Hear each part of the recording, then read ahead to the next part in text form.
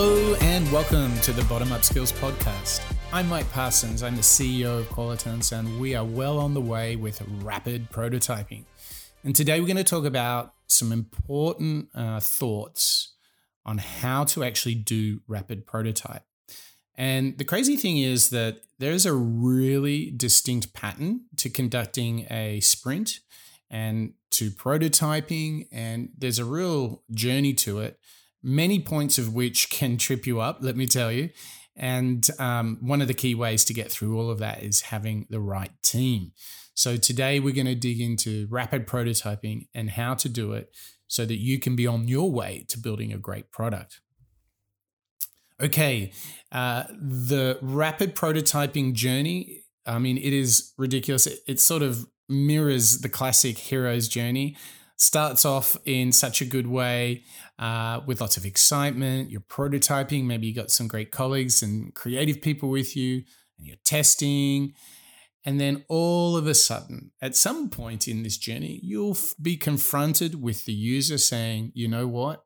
I just don't like the prototype. I don't think the product idea is any good. And everybody in the team is going to look at each other and go, ugh. Now, for first timers, this feedback can be pretty confronting, like sitting with customers and having them say, you know what, I'm not into this at all. I don't think this helps me is really confronting, and it's a bit of a shock. And what I notice is that the idea of the customer has kind of become quite abstract for large organizations. And so when they're actually confronted face-to-face, person-to-person with a user, with a customer saying, this doesn't work for me, I don't like the idea or whatever, it's like, ugh, it's kind of uncomfortable. But this is the moment where you can choose to embrace the feedback and to work with it and to start to discover what it takes to delight them. And it's really important that if you're rapid prototyping, remember that you would want to have 3 or 4 sprints in one day. So you want to do it really close together. And I'm going to talk a lot about why that matters so much. But you don't just want to do one test with the user and then wrap up for the day. This sort of compounds. So what would be perfect is to do a whole series, like just have an epic day testing with users, and you're going to learn a ton. But the key to that learning is embracing that feedback, particularly when either it's not clear or they just don't like it. Because once you make the turn and start to discover what they do like and how it should work and why it should work in that way, that's when you start to move into this process of validation. And that validation will start you on a long journey. Now, the length of that journey is weeks and months. Like, don't just think because you have 1 or 2 days of good prototyping with your users that you're done. I'm working on a product right now that we've been doing for over 3 months, and we are still learning new things. And we are 1 week from today, we will be launching, and we're still learning new things. So please remember that learning is a constant. Now, often what will happen when you're in a rapid prototyping sprint, let's say for 1, maybe 2 days in a row, at the beginning, it's really all about learning, and then you'll kind of shift more into what I call refining mode. So this is another distinct pattern to how we do it. 1, embracing that feedback that I was talking about, but 2, knowing that you will, if you're doing the right learning, you'll get to a moment where you've actually like, hey, I'm really confident they like this feature or they like this product or service. And then what you would do is you would move into what we call the refining mode, because what you need to do is tie up some of the loose ends about some of maybe the entry points in the user experience, onboarding being a classic one, or, completing an experience, helping them move into that advocacy part and sharing with others. But I want to give you this next idea. It's really 1 part learning followed by 1 part refining. And if you do the learning then refining, you'll feel like a real level of satisfaction that you went in, you learned a ton, found the things that worked, you validated those, and you refine them up.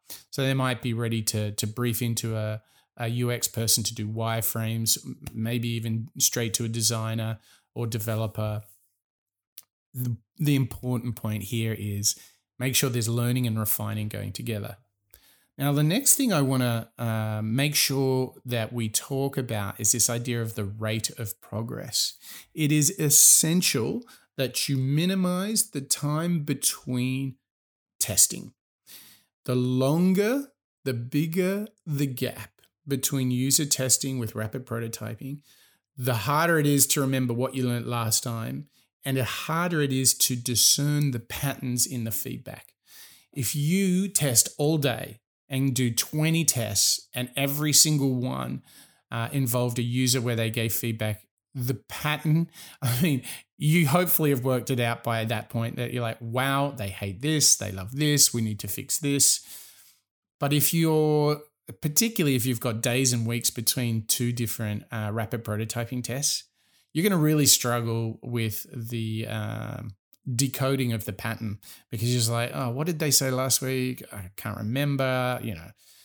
It's just too much of a gap and too much memory loss. So make sure you do your rapid prototyping as close together as possible. And the thing that bridges each rapid prototyping test is the following question: what did we learn and what are we going to do next? This orientates you to, right, quickly, what did we learn? What was working? Okay, how might we put that into the next test? How do we take it one step further? This is really important, because if you do this, you'll get incredible velocity. You'll make a lot of progress and it'll be really, really worthwhile. So what did you learn and what are we doing next?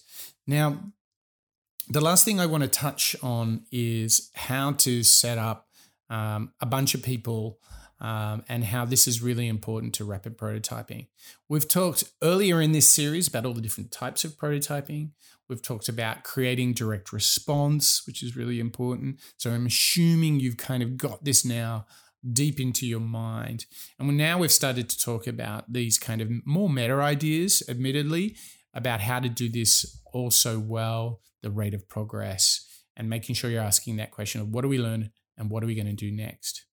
So now I'm going to kind of wrap up with how I would structure a team of people in a rapid prototyping sprint. And there's lots of good books on doing sprints and so forth, but I'm going to give you my go-to formula. And of course, we're often tweaking this depending on the project or maybe some time and availability constraints, but in a perfect world, this is what I would do. I would build out from the sprint. So a sprint is going to be like a 1 hour session where you've got prototypes, you've got real users, real customers to come and test them. You're going to give them tasks, they're going to give feedback.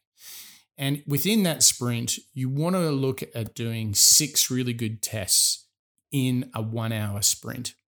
If you only test once or twice, I would be really concerned about the productivity. I think there would be too much talking and not enough doing. And generally speaking, across a day, I would look to do 4 sprints of 1 hour. And the great thing is that means you've got 4 sprints. You're easily going to walk out of there with 20 tests completed, hopefully a lot closer to 40 or 50. But that is a huge opportunity to learn. So you've got 4 sprints a day, each sprint 60 minutes, try and do 6 tests per sprint. And in between those sprints, what you want to do is create time for reflection and preparation. So I definitely want at least 20 minutes before the next sprint just to get things ready, just discuss things with my colleagues. Now, in a perfect world, I would actually do this for 2 days in a row. So that would mean if you're doing 4 sprints a day, over the 2 days, you've got 8 sprints. You're going to get close to 100 tests done. The path to take, the winning product or service will be so screamingly obvious at this point. It'll be a slam dunk. So that would be my advice. I know some people do sprints for 5 days and whatnot. I like to go deep and intense and just go really in the matrix, as they say. And then that tends to be not only really good for the rate of learning, The other weird thing from a practical point of view, it's very hard to get a team offsite for 2 days. 3 days is impossible. But I do think it is good to get away and to really bunker in for 2 days and just go deep in learning with customers. Now, my last thought here is on the teams. It's generally good to have at least 2 teams working on the same user experience, same product. And I would always, as a rule, go no more than 6 people per team. The reason for this is that once you get over 6, you get this little thing which we call the bystander effect, whereas there's too many people, so people start just standing to the side, people start checking their mail, not a good look, bad vibe, just bad all round, and we don't want to waste their time either. So I would always say, look, if you can do it with 5, I think that's perfect. 6 works, never go over 6 for the reasons that I mentioned. So there you got it. There's some real stuff in there about understanding the journey of rapid prototyping. More than anything, I hope that I have helped you understand it's all about embracing that feedback, good, bad, or ugly, and make sure that you're learning, refining, and working with these small teams and going in a really lean, agile, fast way. And if you do that, I think you'll understand this pattern that I've talked about with rapid prototyping, and you'll be on your way to creating a great product or service. Now, don't forget, as always, if you are interested in rapid prototyping or perhaps design thinking as well, we've got masterclasses that are all free for you to use. So you can just go over to bottomup.io and you can jump in there. You can download all the slides and the templates, and we go into even more detail than this. All right. I hope you've enjoyed this episode of the Bottom Up Skills podcast.